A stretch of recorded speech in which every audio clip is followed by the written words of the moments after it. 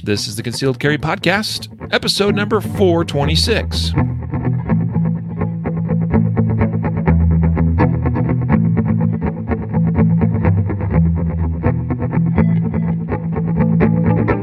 And welcome to the Concealed Carry Podcast, part of the concealedcarry.com network. I am your host, Riley Bowman. And I'm joined today by a special guest, actually kind of a bit of a surprise show, because it wasn't until, 2 nights ago at about midnight that I had the epiphany, oh shoot, I got to reach back out to our guest and see if he's got time to get on the show. And amazingly, you responded. So I welcome to the show BJ Norris. Thanks, Riley. I appreciate you having me on. And I'm sorry, I just can't get over how when you went 3, 2, 1, go, you switched to your podcast voice. Well, yeah, I guess the podcast voice has been developed over 426 episodes now. You know, it's actually kind of scary to think. I should go back one of these days and listen to one of the first episodes. I'll probably be just embarrassed to listen to myself again. But anyway. So BJ is our guest today. BJ, if you don't know, well, you're going to get to know him here in a moment. But first, let's recognize today's episode sponsor. This is one everyone's familiar with here at concealedcarry.com. Our special membership program is called Guardian Nation. GuardianNation.com is where you can learn more. But what we're passionate about at Guardian Nation is about making everybody as good as they can be. Today's topic of the podcast is performance at the highest level. I am sincerely passionate about helping other shooters perform at their highest level, the best that they can possibly be. And that's what Guardian Nation is all about. If you'd like to take advantage of a free 14-day trial, go to concealedcarry.com/14-day. concealedcarry.com/14DAY.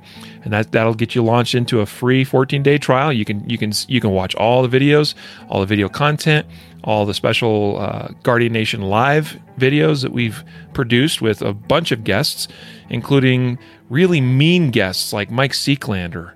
And maybe one of these days we'll get BJ Norris on as one of those. What's that? I said, yeah, Mike Seeklander, I'm very serious. Shooting is not fun. It is very serious business. That's right. So maybe we'll BJ has got to go through some special training here in the next few weeks or months, but maybe at some point we'll get you back on and have you as a special GN Live broadcast guest. You can be added to the library of mean guys like Mike Seeklander.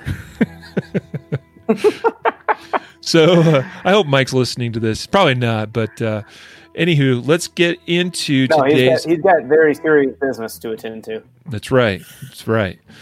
So let's get into it, though. Guys, this, again, is BJ Norris, world champion shooter, I might add, in case you don't know. But BJ, for those that don't know who you are, why don't you tell us a little bit about yourself?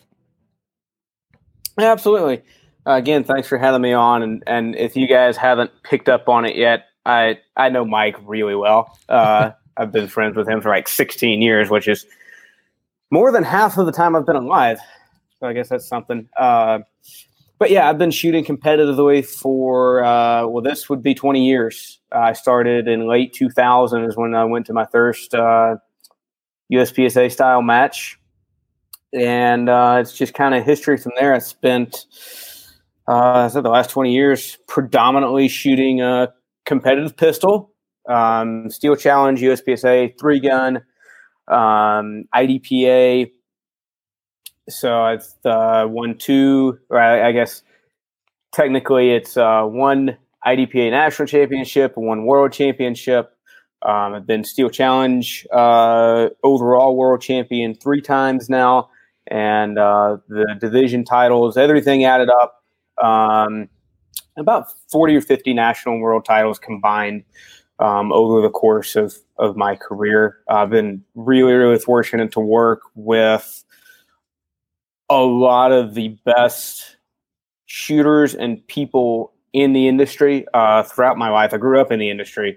Guys like Jerry Michulik, Phil Schrader, Mike, Robbie. I've been really, really fortunate to learn from some of the best. And, one of the things that is important to me is to help pay it forward and pass some of that knowledge on. So that's kind of, what I hope to do today as well is talk about the stuff that I do to, not only physically shoot the gun well, but when the time is upon you, whether that be in a defensive situation or whether it be in a match, what are you doing to always be performing at that high level? Yeah. Yeah, good stuff, man. And so, folks, as you just heard, I mean, BJ has been shooting at a very high level for a the majority of your adult life. I mean, when you say you got started in 2000 or whatever as a shooter, competitive shooter, you were just a kid then, right? I was 11. 11 years old, right? So that's crazy. I wish I honestly could have had a start, at that kind of age, at least to get into that style of shooting. I was still plinking away with my 22 at pop cans, when I was 11 years old or whatever. But you've kind of seen it all. Everyone has a starting place. You started out at a young age at a relatively low skill level. And then you've very quickly, 10, 11 years later, you're Steel Challenge world champion. Like that's phenomenal. That's huge. Like competing against the best of the best, all the big names, everyone, people that everyone would know, right? Max Michel, Shane Cole, he's been on the podcast, any of these guys, right? The usual crew. Yeah. So, you've been there, you've done that. But here's the thing, you guys, or you. I say you guys, but by that I was kind of putting you in the same boat as say like Mike Seeklander. Mike Seeklander is unique in that him. He's a competitive shooter, but really first he was more of a defensive guy. You were more of a competitive shooter, but in recent, I don't know how long it's been that you really started getting into the the defensive side of things. But you're actually going through a law enforcement training academy right now. So you get kind of both sides as well, too. Absolutely. I taught, I started teaching Texas concealed carry classes. Oh gosh, when was it? Probably 2011, 2012, something like that is when I became an instructor for Texas CHL. And I taught that all the way up until that I moved to Idaho in 2015. So roughly 3-4 years. And then before that, I was working at an indoor range, just being around the CHL classes, obviously. And, and then in the past, I guess, really about a year or so, I started taking defensive shooting, I guess, maybe a little more seriously, I would say. For a guy, and I'll admit, for a guy that is world champion with a pistol, I never carried a gun. Up until I said, fairly recently, it just wasn't. I did when I worked at a gun store, but when I was, I was fortunate in that in Lewiston, Idaho, there's nothing going on. Like I literally, I knew people that would park their car at the airport, which didn't have the gates or wasn't secured in any way. They'd park their car at the airport, leave their keys in the floorboard, and leave the country for 3 weeks. Yep. With the car unlocked. Yep. And it would still be there. So it just like, and I can get into it deeper if we have time. Part of what spurred that, but yeah, I really started taking, I said, the more defensive aspect serious of it about a year and a half ago, and started training my carry guns quite a bit more. And then as you mentioned, right now I'm in a federal law enforcement academy. So there's a lot of, reality and use of force based training going on right now. And, which is obviously a big topic, that I don't want to necessarily get terribly into at the moment. Yep. But I've tried to. One of the things I've done in my career is try and differentiate context. There's a lot of context based techniques, and some of them are not necessarily well communicated within a 15-second Instagram video or a picture or things like that. But within that context, one of my pillars of my beliefs is that when we tackle a shooting problem, and what I mean by shooting problem is we have a target, we must now put shots accurately on that target. There is almost zero difference between competitive shooting, defensive shooting, tactical shooting, offensive shooting, what other term, buzzword you want to use. When we get down to the brass tacks of putting rounds on target, there's no difference. Yep. Yeah. You're at the end of the day, you're shooting a gun, a mechanical device that needs to be oriented towards the target and fired in such a way that doesn't leave that target to hit that target, right? Right. All of the contextual differences happen before and after the shot process, which, right. I'm sure you've listened to the marathon primary and secondary 3-hour shot process podcast we do with me and Tim and Chuck and those guys. Right. So like that span of time is the same no matter what. It's what's before and what's after that's different. Yep. Right. Context is so key, as you talked about, context is big in my world, man. That's what determines everything that might go into a shot as far as leading up to that shot. That might determine how we got to that point in the first place. It may determine, what we're, it may determine the environment that we're in, right? As far as how we're using that environment. But as far as actually firing the shot, like you said, I mean, we're firing a bullet. However we do it, it's all about putting that bullet on target in that moment. So, and this is great. And I appreciate you talking a little bit about, kind of some of your background and now you're getting more of that defensive oriented training side of things. And in fact, I wanted to just ask you real quick. I imagine as long as you've been in this industry, so to speak, that you've had opportunities to do some force on force training. Very little, I would say, live force on force. Lots of video simulation stuff. I was fortunate enough to work with LaserShot on some of their competitive software. So I have one of their simulator systems and all of the defensive or tactical scenarios that they had at the time. I've done a lot of the simulated stuff. Very little that's an actual force on force, but that's kind of changing. Yeah, I was going to say that's probably coming here shortly, though. But this is a concept that's thrown out in numerous places, and the idea is that stress is stress, right? That the body doesn't necessarily distinguish between this stress versus that stress. Like stress is stress. Stress, our heart rate gets going, blood pressure is increased, all that kind of stuff. Well, you've been in a variety of stressful situations in your life, particularly competing, I imagine. Absolutely, a variety of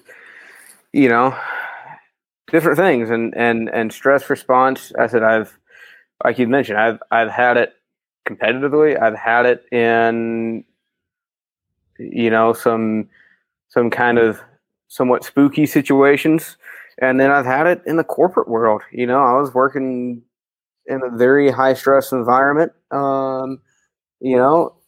Prior to this, from 2015 to 2018, I guess it was, and those same responses and same mental processes that you try and use to alleviate stress, they're the same. The body doesn't, when you dump hormones into your system, it doesn't matter what caused those hormones to dump into your bloodstream. The response is the same. The physiological response is the same. Right. Right. Have you ever been in a match of any kind, maybe even a championship, where you feel like that stress got to you? That pressure? Absolutely. It still does. Yeah. I mean, even after 20 years doing it, it still does. And here's the other, I guess, life hack to some of my performance. I will never perform at my highest unless I'm a little bit stressed out. If I am not getting that stress response, that adrenaline, that cortisol, all of those things, if I'm not getting that response, you are not performing at your highest level. I promise you, no matter who you are. If you don't feel that little knot, that fire in your stomach, you don't have it that day. Yeah. Well, that's probably at some level part of the reason why most of us choose to do things like competition is, because it's fun, and it's fun because it's exciting and engaging and gets the body and the brain going. We're built to move. Yeah. I firmly believe we're built to move. We're built to endure stress. We're built to have these responses pushed through us. And when you don't do anything that induces that type of physiological response, you're not happy. Your body is not functioning correctly. Yeah. Yep. One thing that I need to do some more digging into myself personally. I've thought this through a bit, but haven't yet come across any specific like scientific studies or that sort of thing that would kind of give me a little more insight into this. But I'm just going to throw this your way. That a match, a lot of times, like you kind of know when that moment's coming, right?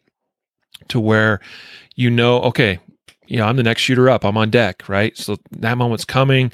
I'm doing my final visualizations, whatever it is, get myself mentally in the right place to shoot that stage. And then it's my time. It's my turn. And even then, you still got the RO telling you, okay, shooter, make ready. You're going through that whole process, whatever process it is you follow as part of your get ready routine. But and then that moment comes, and you get the beep, and away you go, and you're off to the races. But where there's a bit of a difference, say, between that kind of scenario and, like, say, a defensive shooting, you don't always necessarily you don't know when that moment's coming. And I've sometimes wondered if, because to me, just my impression is that when something happens immediately and you just have to react, you don't really get that full effect of, say, adrenaline, because it's going to take a few seconds for things to really kick into, to really get into the bloodstream. It takes about 5 to 8 seconds for you to experience a full response. Right. So I guess what I'm getting at is there is a, people start talking about, well, when you're amped up under all that adrenaline and you're in this defensive shooting, I'm sometimes thinking, I'm like, I don't know that it's always exactly the way we think it's going to be, that we're, starting to get shaky or, anything like that. It's like, no, that's going to really probably, the shooting's going to only last a couple of seconds and then it's done. And then you're probably going to get that full adrenaline dump, in the aftermath, really. What do you think to that? I think, I think you made a really good point on, you're in a competitive situation. You've got that time where you're leading up to it. You're getting yourself I always try and get myself like basically pre-psyched up. I don't, I'm trying to get that feeling and even to a large degree artificially induce the response in myself. So it doesn't happen when I'm on the stage. Because if you have a stage that lasts, say, 20 seconds, well, you don't want to have, a spike or anything in the middle. So you don't want to, you don't want that 0 to nothing response. And I think how I relate that back to a defensive context is that it comes down to situational awareness.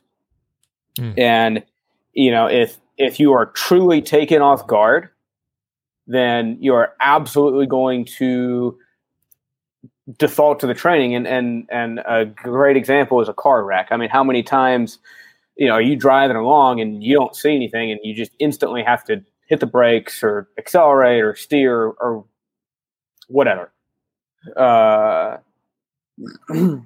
then you don't get, like you say, you don't get that response until after. If you're, if you're getting those feelings of you're hyped up, the hair on the back of your neck is standing up, you know something's wrong, but you can't pinpoint it, then that physiological response starts to begin. And that's where I think your degradation of skill starts to really kick in. Mm-hmm. Is when you go from it's not so much going from 0 to 100, it's going from 40 to 50 to 110. Yeah. I think that's where that degradation of skill happens. So if you're truly taken off guard, you're probably not going to experience a lot of degradation over what you would just show up to the range and shoot a cold drill. It's probably going to be pretty close to the same. Mm. If you're already a little amped up and you're somewhere in the middle of that physiological response, I think that's where you see your skills tank. Yeah. And then once you're fully up and fully going, you're, people talk about rising to the occasion. I believe that is a real thing. People can poo-poo you all you want, but if people didn't rise to the occasion, then you wouldn't see powerlifters PR in competition. Hmm. Look at I start to, as some of my research and learning on this is very recent as well, because, in October of 18, I think it was, is when I started taking fitness seriously, because I was way overweight because I was working in a high stress job and I just, let myself go. So, I've spent the past almost 2 years now actually being pretty heavy in trying to learn fitness and physiological responses, even more so than I had before. You wouldn't, if people didn't rise to the occasion based upon the physiological response of stress and excitement, then you wouldn't see people PR in competition because they got the crowd going, they got this, they got everything going on. You wouldn't see that. So I do believe that rising to the occasion is a real thing, but I think it doesn't happen until your body is fully engaged in that response. Your degradation of skill happens in that 0 or maybe 3 second in to maybe 20, 30 seconds.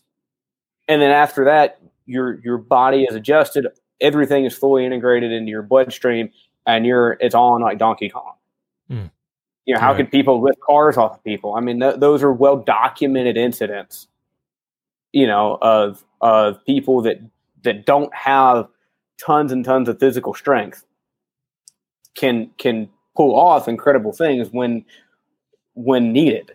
I don't agree with the "you'll never rise to the occasion" mindset, because it's documented that it does, that you can, as long as you have trained and as long as you're prepared, to do so. And it's mental. It's right. It's totally mental too. Well, I mean, talking about today's overall topic, performance at the highest level. I mean, this is really what separates the men from the boys, so to speak, or the women from the girls. That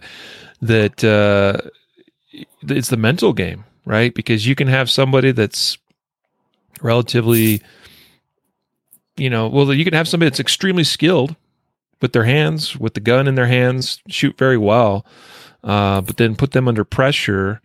Particularly, maybe they even do well in certain kinds of situations, but what separates the really top guys, like talking with Max Michel, for instance, I had him on the podcast back we interviewed him at SHOT Show, and listening to kind of like some of the stuff that he, like where his mind is at training wise, Obviously there's the physical component too, but like what he's doing to help better prepare himself for, visually and mentally, kind of fascinating stuff, really.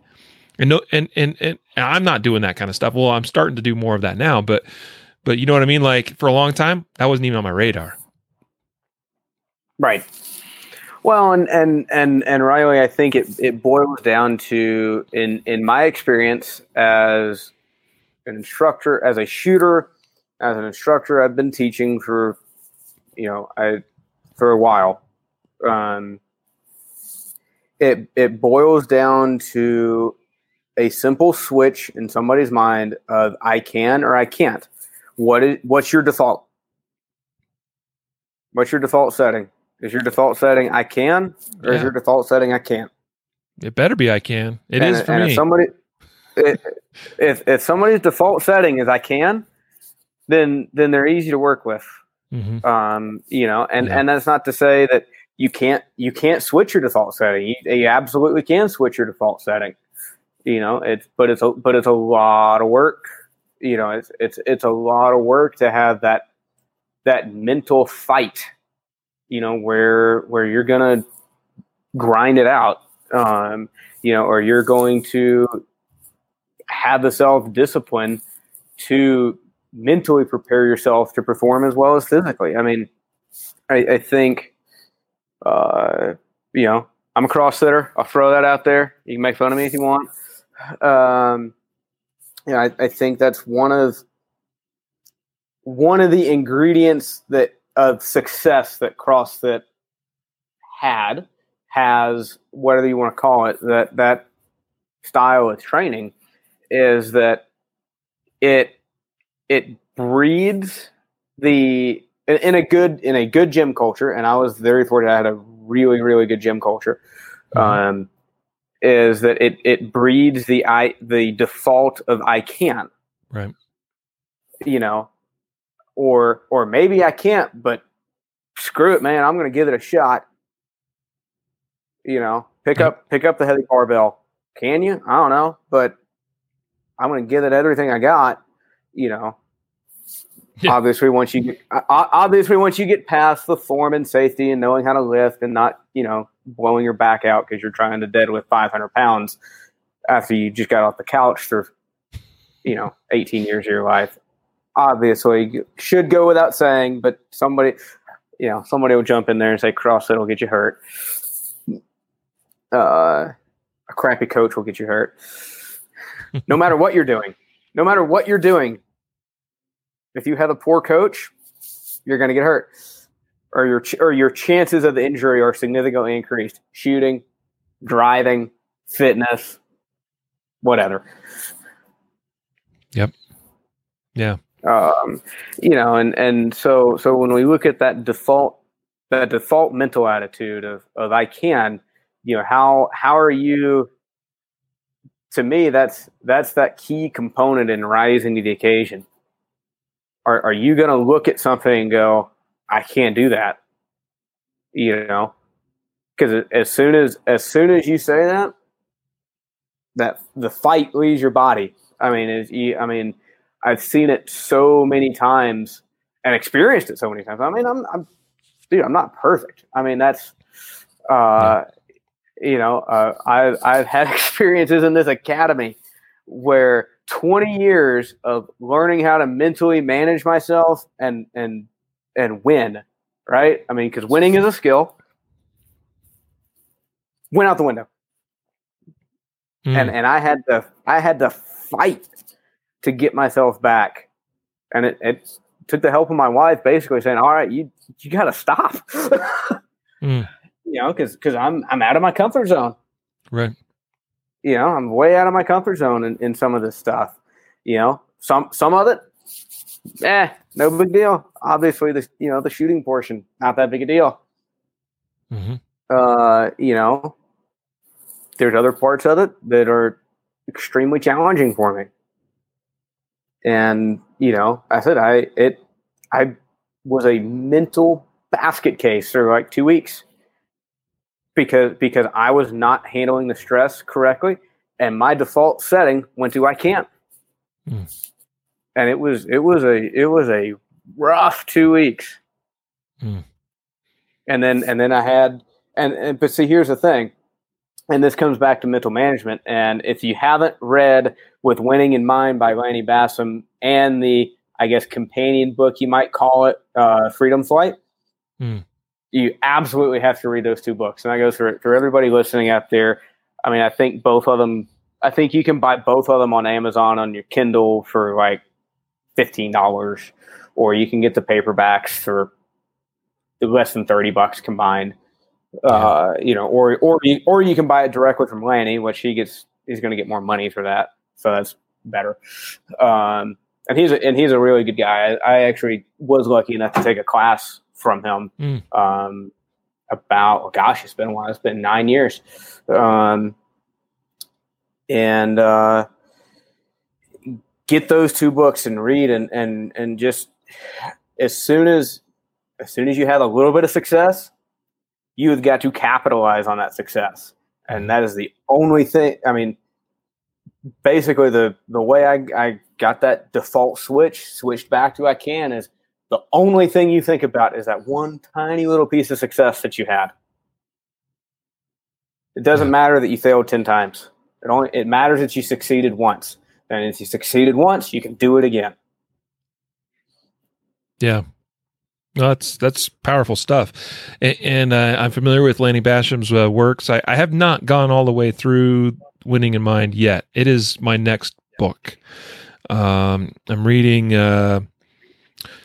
I'm actually kind of taking my time a little bit. I keep going back and rereading certain sections occasionally. I'm almost embarrassed to admit this, but for years I had on my reading list Brian Enos's book, Practical Shooting. Yep. And I just finally started tackling it about a month ago, and I'm still working on it a month later because it's just I believe it. It's so like there's just. There's a lot of abstract concepts in there. There really is. And it's challenging my way of thinking about certain things. And that's exactly what I want from a book like that. It's fantastic. But With Winning in Mind that's my next step for sure. And I've already recommended, like I'm familiar with some of the concepts. And it's some of that stuff has helped me immensely just in the last year as a shooter. And it's stuff that I wish I had realized sooner on.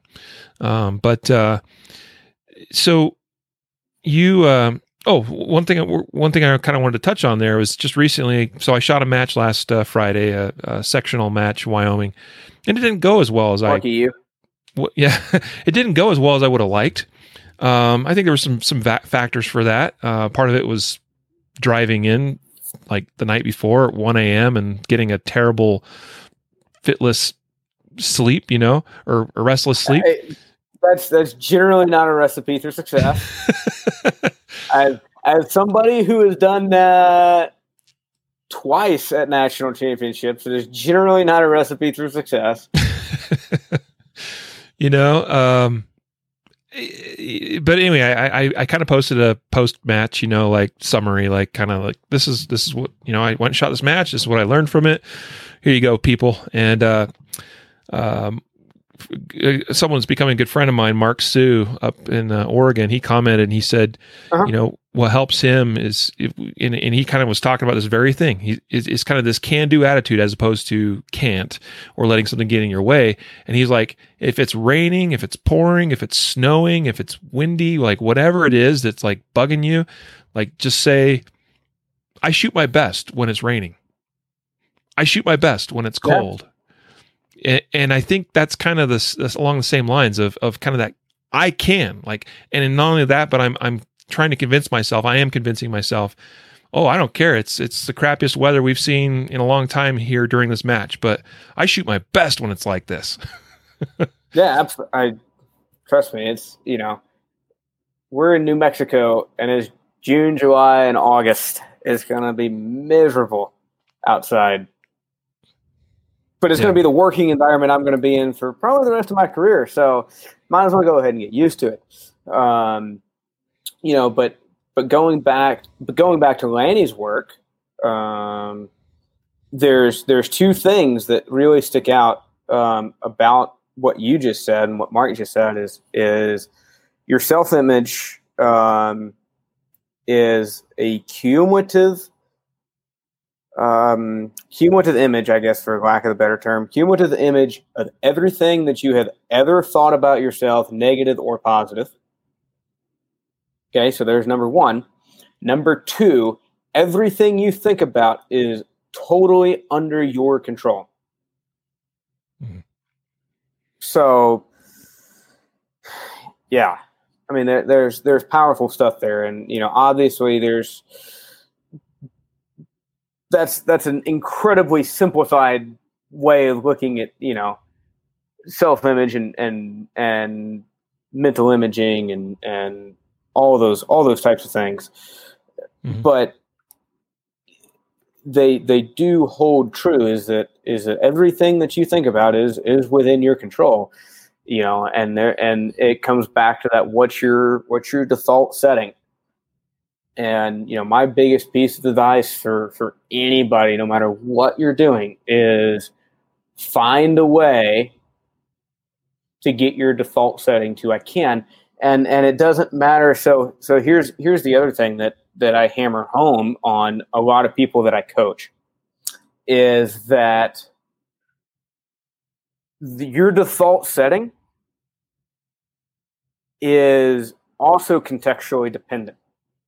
So you may have a default setting of I can on the range or behind the keyboard, whatever, but then you get into something that you're not good at, you don't know, and your default setting in that environment can easily become I can't.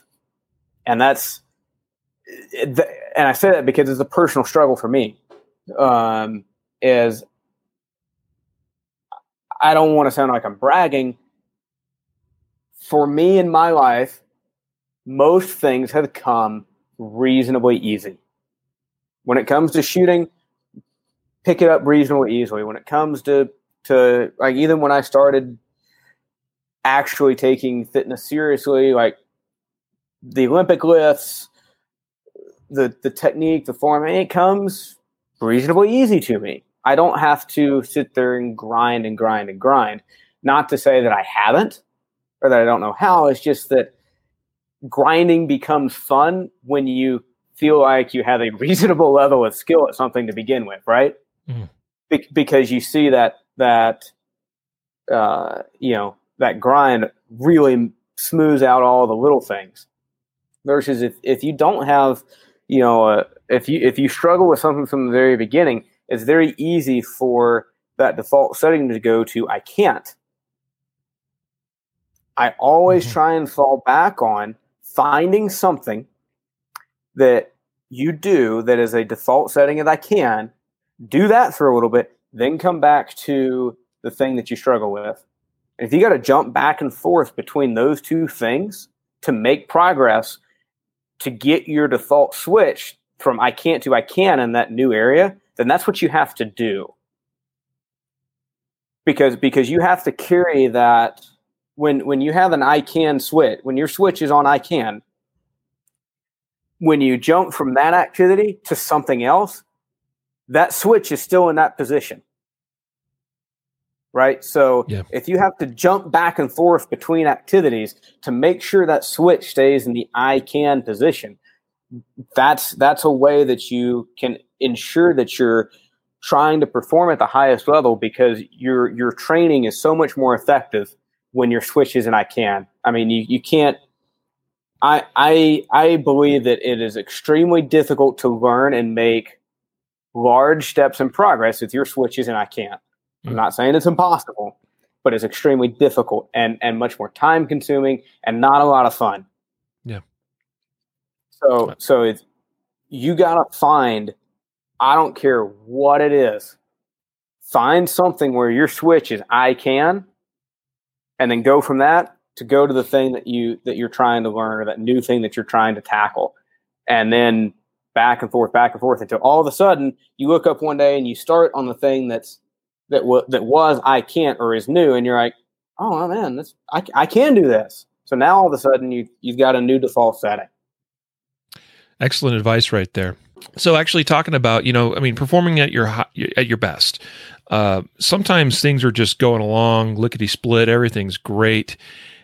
And then something falls apart, whether it's a target presentation that is not, it's different than what you expected or what you planned on, whether that's a reload that you miss, whether that's getting hung up in your holster on your draw. Oh God. How do you get me started on that? So, give us some tips and some ideas about like, how do we manage situations when the wheels seem like they're falling apart or falling off? How do we get things back together again? Well, I think I guess that would be really two different topics, right? Because you have to deal with the train derailment in the immediate, like in the middle of the stage. And then you have to deal with the aftermath of that derailment. When after you hit approve on your practice score tablet, even though you really don't approve of the score, I keep giving Ken Nelson a hard time that it needs to say accept. Right. I accept it. I accept defeat. That's a totally different meaning in that word. But so you have to deal with the immediate problem of hey, you missed a load. Hey, I dropped a magazine. Now what do I do? And that comes down into contingency planning, which, by the way, is not the same as planning to fail. People can get that mixed up where, having a backup plan is, well, you're just planning for plan A to fail. It's like, well, más o menos. But you gotta understand that stuff does happen, and you gotta take the steps to alleviate it. In the case of, what happens if you drop a magazine on a load?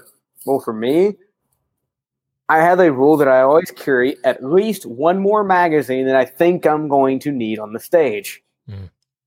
Right? So this is more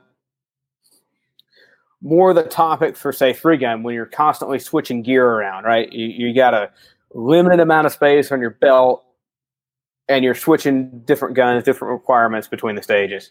Yep. So if I'm planning on a that, there's 30 rounds of pistol on a stage, that means I'm going to have to load. How many magazines am I going to have on my belt? I'm going to have 2.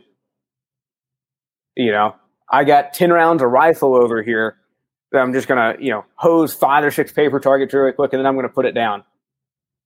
Okay, well, how many, what do I realistically need for a rifle? I'm still going to have a freaking magazine on my belt, because what if that magazine goes south on me? Yep. And I'm not allowed to shoot those targets with my pistol, or there's some weird, maybe I've already ditched it. I've ditched the pistol farther back on the stage, and now I had to shoot the rifle after a, long range or whatever. And now all of a sudden the magazine just totally, goes south on me.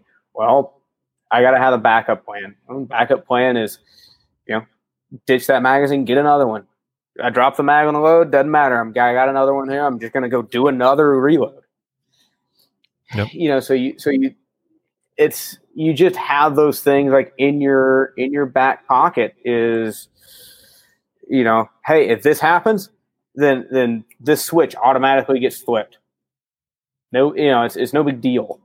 When you have a target presentation that maybe a swinger doesn't come out the way you want, a lot of times, like in that moment, if it's something that I can't control, like reloads, movement, those are things that are 100% within my control, right? How a target activates is not 100% within my control.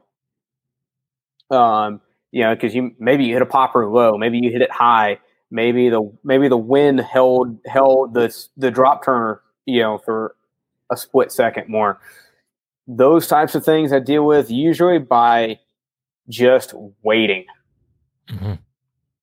Like if you just wait on it, I'm gonna wait, and you almost have to go into a reactionary mode. I'm going to wait for something to happen so that I can orient myself to what needs to happen from here. Mm-hmm. Because if you start jumping around, then you're always behind the curve. If you sit there, like, I know something's supposed to happen in this general area, I'm going to sit here until something happens and then address it. Yeah. You know, and I think you can relate that back to defensive shooting in some ways of, Absolutely. Don't put your gun away. Don't put your gun away until the fight's over. Maybe something, something might happen. Something is going to happen. Keep yourself ready until you have something to react to. No. Because in a defensive context, you're always reactionary. You're never proactive. Far more variables in the defensive context that you don't control. Right. Yeah. Yep. So Good you just, you have to train yourself to be reactionary. And as soon as something does happen, you're on top of it versus, if you are not prepared for contingencies or haven't rehearsed what's going to, how you're going to address unknowns, then that's when you get all screwed up. And that's when your performance degradation happens. From how to deal with the aftermath. I mean, people deal with that stuff in different ways. I mean, I've seen, guys, they immediately just start loading their mags and laughing and joking like it never happened. I've torn a few score sheets up in my day. Kind of put the score sheet down in the bag and just kind of scream, I mean, people deal with that stress in a different way. And I think people talk about not to shoot angry, or, you get too aggressive when you shoot angry. Like if you're carrying that bad performance with you to the next stage, it's only going to hurt the next stage. I don't go quite that far. I think it really comes more back to where's that switch located now? Is it in I can or I can't? If you're shooting super aggressively in that I can mode, man, I have seen and made some amazing performances when I was hyper aggressive because I was upset. and the best examples of that are the stages, that you have to move hot between the stages and you just totally tank the first one. And here's, it's fresh. Yep. you got to go shoot another speed shoot. And that, blown load and two no shoots is fresh. Yeah. And you walk over the next stage, you're like, man, I'm going to kill it. And you do. I think everybody's had those moments. And I said, and to me, it speaks to where did that switch go after the mistake. I guess we're going to have to retitle this episode to where is your I can switch? Maybe so. Keeps coming back to that. I'm going to share something with you. I've only really, I think I just recently mentioned to somebody, but I've had this score sheet up on my wall here above my desk for a while now, for a couple of years. When was this? 2017, maybe even 2018. I don't remember exactly. It was a 3-gun match, and I forgot to engage 2 targets. And I was so... We've all done it. I was so angry about that because, I shot that stage, I burned it down, I got done. I'm like, that was awesome. well, you usually have a great time when you don't engage all the targets. Yeah. And I remember the RO was like, if the shooter is ready or finished, right? Oh, yeah. I'm like, what did I miss? Crap, And by that point, and then I realized, I'm like, well, I got to run all the way over. It's not worth the points, whatever, But I stuck this thing up on my board here. I got a little whiteboard as not to be a negative reinforcement, but it's motivated me because this was a factor that I could control. Absolutely. I didn't mentally prepare properly or enough or visualize enough or whatever it was to where I set myself up to forget about those targets in that moment. And I have not failed oh, crap, knock on wood, but I haven't forgotten to engage a target since then. Because this right here has changed the way I prepare for my stages. So I don't ever let that happen again. Now, I'm realistic to understand that crap happens, and it's entirely possible at some point that I have another failure to engage or whatever. But that's just a little kind of inside story, and it's been a good motivating factor for me. Yeah, pain's a great motivator. Yeah. Let's shift gears again a little bit. I mean, last year, BJ, you were crowned the world champion overall, even of IDPA World Championships. You're shooting carry optics. Yep. And you did a phenomenal job with good old mean Mike Seeklander nipping at your heels. And I just wanted to kind of pick your brain about something very recent and something that you had to perform at a very high level at against, a stiff field of competition. What did you do? Could you walk us through, like, on more the performance side, less of the mental side? Mental, I mean, you can bring that back up again as well, but just like from like a pure practice, shooting, what were you doing in the weeks or months leading up to that to be able to perform at your best? Yeah, IDPA, especially after the scoring system switch, for those that may not be familiar with IDPA, from the inception, a point down on target was worth half a second added to your time. A few years ago, they actually doubled that. So every point down on the target, and the down zero is what, a 10-inch circle? Something like that. 8-inch, 10-inch. It's not small, but it's not very big either. Yep. Every shot outside of that adds 1 second. Or if you're way on the edge of the target, it's 3 seconds, which is basically a miss. But so they doubled the value of the points down. So it really kind of changed like how you approach it. And IDPA, I think, has always had a reputation for being more of an accuracy-based game than USPSA. Despite what some people may bemoan, you can miss fast enough to win in USPSA. I have seen it done. IDPA not as much, especially now with the points value. And so when I start training for IDPA, my main focus is I do not accept any points down in practice. Like I go in that mode of I'm going to sit here on the dot. I'm going to sit here on the trigger, more the trigger than the dot, until I can make sure that I can fire the shot without disturbing the gun. Yeah. Because at the distances IDPA is generally shot, it's not a difficult shot. You're the one who screws it up. It's not, it's not a sight alignment issue because, if you've done a sight deviation drill, like you could have the sights way off of the center of the down zero and still be in the down zero at 7 yards. So it's usually you that is the culprit there. Look at the guy in the mirror, but you get down to it, and my training program, I don't accept any points out, and I'll still push up the speed, and for me that means really working on calling the shot. I put a big emphasis in IDPA in particular on being able to call shots, because do you know how many makeup shots I can fire in the space of 1 second? Right. A lot. I can fire 3 extra shots at a target at 7 yards and still be ahead of dropping a point.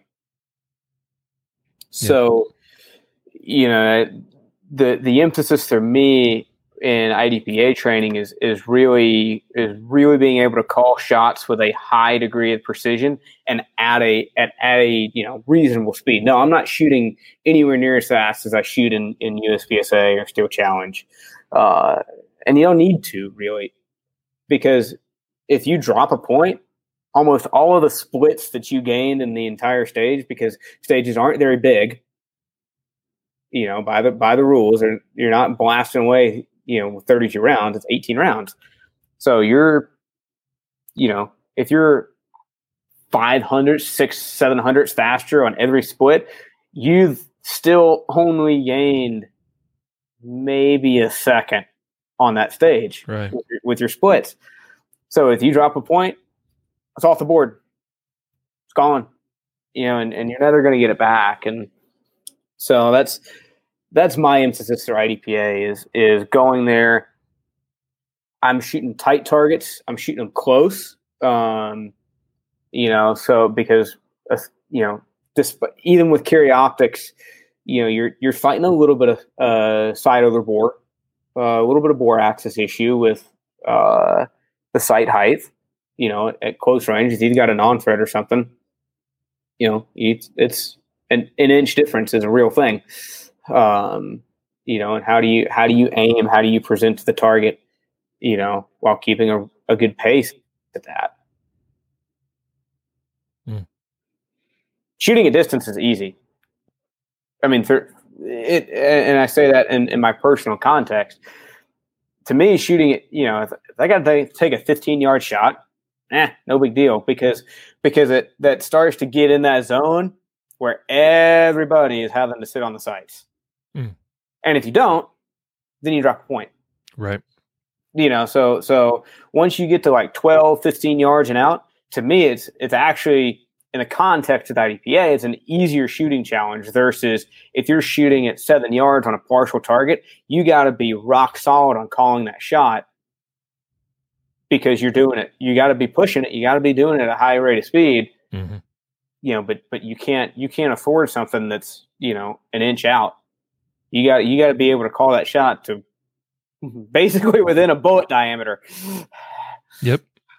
Yeah, no, that makes sense. And it clearly worked for you last year. So, congratulations to you. And, of course, the whole Wilson Combat team that also had a, phenomenal showing. Wanted to ask you about, we're kind of, running down here towards the end here, got a couple minutes. There's a particular drill that's become one of my favorites. And if I could ever be even remotely close to as awesome as you are at shooting that drill, like I will have made it in life. And that is the 5x5 skills test. Yep. And there's a video of yours where you shoot that thing total time in like 11 seconds or something ridiculous. I was wondering if you could share with us a bit about that, the drill, and also maybe some of the background story behind that video where you just lay down that monster of a run. Yeah, that was, if I remember right, the video you're probably talking about is at Bill's Ranch. Mm-hmm.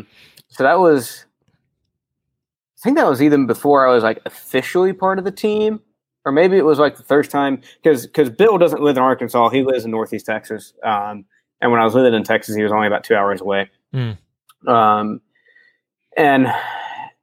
that was either the time that I was like, had just joined the team, or maybe I was just there. The first time I went there, he invited me just to come hang out and basically give me a tryout. But yeah, that was with a Beretta. The drill, for those that don't know, if you don't know where to find it, is you just go to IDPA's website, idpa.com, and it's the short classifier course. Instead of the full 72 or 93 or 96 round, whatever, the old classifier, which, by the way, is an excellent, well-rounded drill in and of itself if you have 2 boxes of ammo to go to the range with. It's actually one of my favorites. Like if I'm going to say, hey, I need a general skills assessment. I got 2 boxes of ammo. Go to the range and shoot this. But, the 5x5 was made so you could classify people in a hurry. Right. Or if you had a limited distance, things like that. And it assesses, draws, strong hand, speed transitions, loads. It's a very well-rounded 4-string drill. And so the story behind that, let me look it up. But yeah, we were just hanging out at Bill's Ranch and shooting stuff. I can tell you whether it was that thirst is it based on the gear. Mm. If I don't have like actual Beretta gear, then it would be that first time I probably like within 50 rounds of me pulling that gun out, or a Bill handing me that gun. Mm.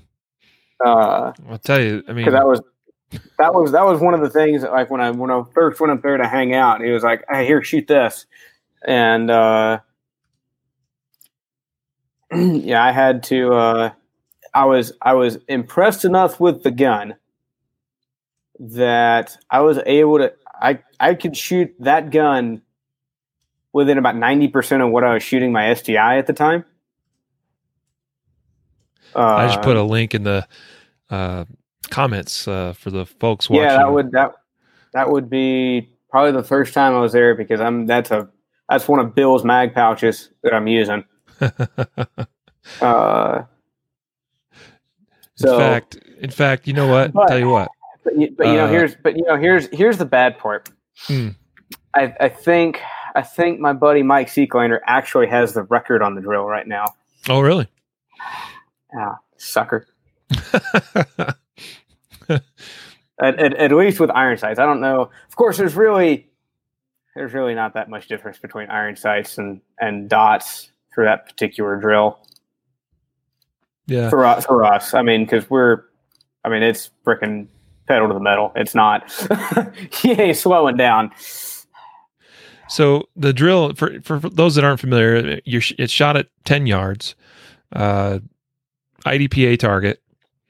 So you got, your 8-inch circle in the high center chest. You got a 4-inch circle, I think it is, for the head.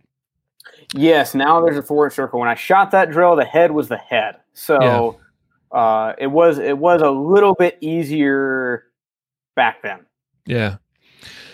So I'm going to go ahead and actually share my screen on this, and let's just watch this together. All right. How about that? It'll be fun. And for those of you that are not watching today's episode, if you're just listening to the audio podcast, just listen to the cadence of these shots. Okay. And I'll describe what the different, parts of the 4 stages, of this, classifier. So the first one is, you draw and you fire 5 rounds freestyle. So 2 hands, is the way most people are going to do that, obviously. 5 rounds, body to the target. And so here's BJ's first 5 shots.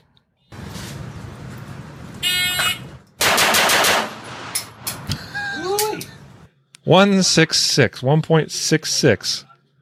So 5 shots from the holster, 1.66. That's 5 shots. And those, I'm pretty sure, were all hits. That's crazy, BJ. Well, I try. I don't know if you saw on Shooting USA, I think it was 2 weeks ago. I actually did an impossible shot with those guys. I did not see that.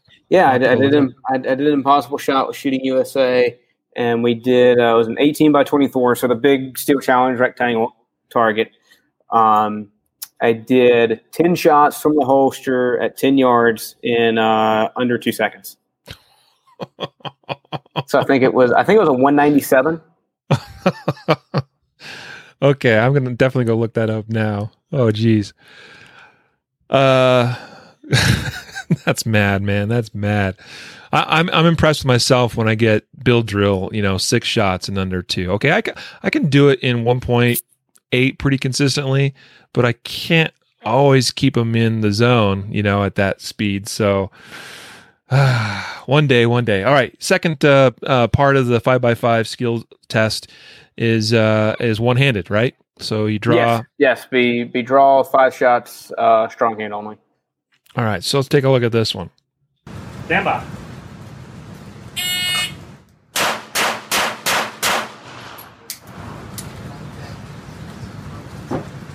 Reload 5. It's crazy when you look at old videos of yourself. Uh-huh. Man, I need to run more. Hey, but you could shoot lights out, man. Now I can run. So, man, that is a fast clip at 10 yards, one hand only like that. And you're just in such control. Now, one thing I wanted to point out about this, people will note if they pay attention that you changed your stance a little bit when you were shooting one-handed. Right. Meaning that when you were shooting the first couple of shots there, freestyle, you're more square to the target. Maybe your left foot's slightly in front of your right foot. But when you switch to that one hand only, you put your strong side foot forward. Yeah. When you're shooting, there's a couple different ways you can do it. For me, like if I'm shooting an easy target, like say, it's a little speed shoot where stuff is close and you got to make a load and you just load and then you just go straight to the target. I'll keep my stance the same. But when it comes to, hey, I've got to make, a reasonably precise shot, which, at 10 yards, strong hand only, that's, at a high speed, that's going to be, definitely a challenge. I want to put more of my body behind the gun. I want to put my arm as straight behind the gun as I can, which is what bringing that right foot forward actually does for you. And of course, with your left-handed, it's going to be the opposite. Yeah. But I'm looking to bring, my arm more in line with the gun because I don't have that opposing force from my support hand to counteract, the way the gun wants to twist. So I want to get my arm as straight and locked in as possible. And I don't mean lock my elbow. What I mean is I'm trying to make my arm as stiff as possible throughout every joint. So my elbow is not locked, but it's stiff.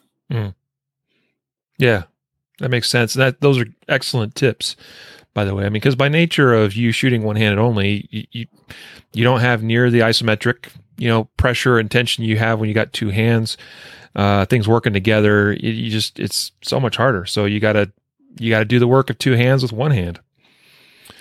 All right, let's take a look. So the next part of the drill is 5 shots, reload, 5 more shots, shot freestyle, and it's still to the body of the target. So let's take a look at this. And I get the sense Bill's just standing there, just like, holy smokes, who is this kid? Yeah, he was grinning. He was Bill. People sometimes think of Bill as a fairly polarizing individual, but if you've ever been around him, he's just an awesome guy. I tell the story as a way to illustrate stuff. Is I knew Joyce from IDPA obviously beforehand, and I happened to run into her and Bill at NASGW show in I forget what year, 14, something like that. Whatever year before I started officially shooting for him. It was late in the year, and I think it was somebody's birthday. It was like Labor Day or some holiday thing. And they were having a get together at the ranch. A bunch of people were driving down from Arkansas from the factory, and it was a big bash. And they had a big guest lodge on site for people to come stay when they come hunt. And the lodge was filled up, and he's like, "Hey, I want you to come up." He's like, "Hey, we're having this thing. I want you to come up." And I'm like, "Okay, cool. Well, Arkansas is kind of far, but I'll be there." Because when Bill Wilson invites you to his ranch, you go. Yeah, heck yeah. And he's like, "No. You're like 2 hours away from me." I'm like, "Okay, cool." And I just start emailing in casually with him leading up to it. And he's like, "Hey, I want you to bring your wife with you too." And I'm like, "Okay, well, just so you know, I have like a 3-month-old daughter too." And he's like, "I tell you what, the lodge is full, so you guys can sleep in our guest bedroom that's in the house." Without any hesitation, or he's like, "I want you to bring your whole family. I want to meet everybody. I want everybody to be here." And the rest is kind of history. From the moment we got there, everybody there was treating us like family, and that's something that I can say for everybody that I encounter that works at Wilson Combat is like we're all super close knit, and that's something that I've experienced on the team.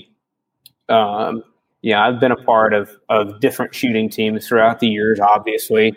Some for some very major names in the gun industry. The Wilson Combat team is without a doubt the most close-knit group of shooters from a team standpoint that I've ever seen or experienced. Mm.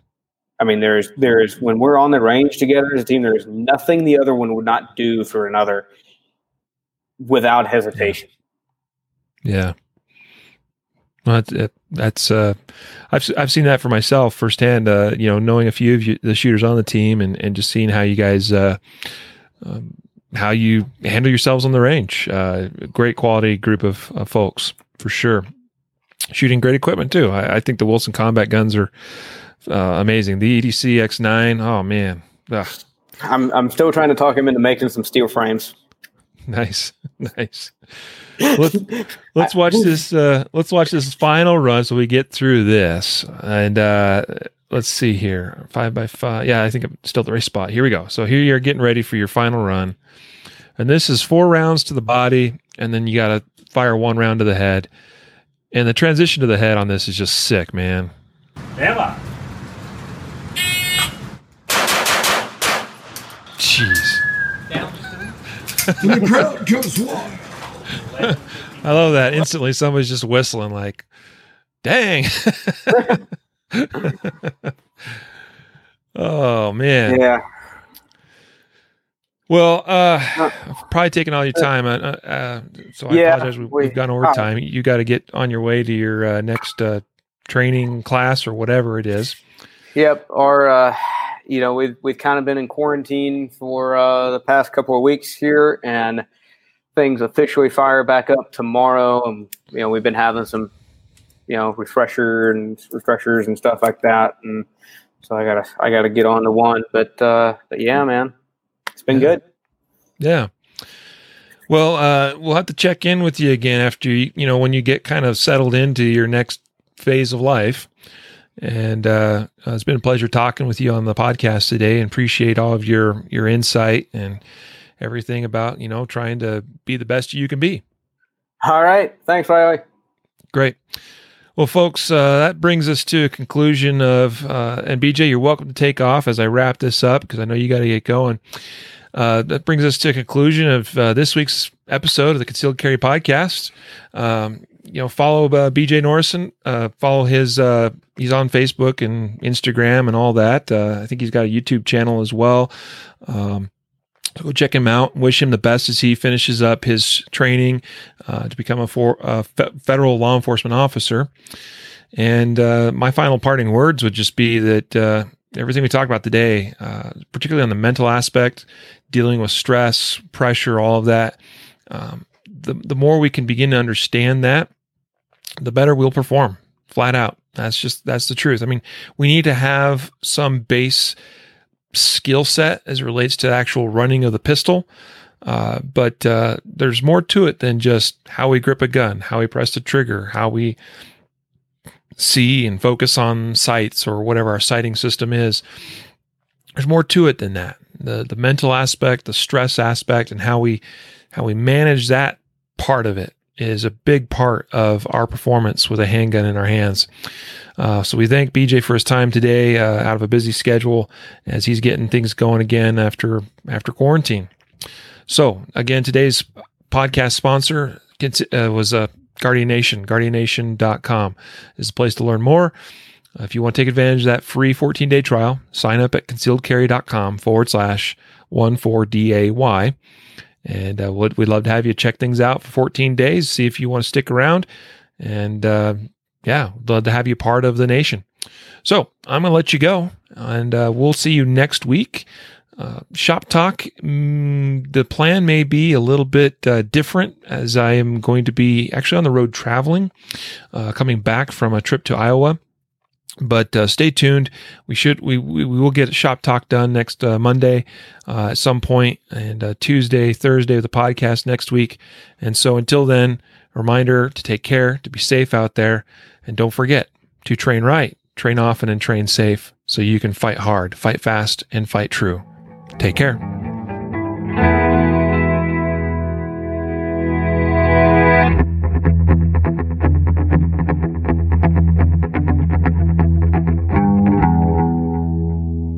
A reminder that laws vary from place to place, and we encourage listeners to seek local legal advice to understand applicable laws.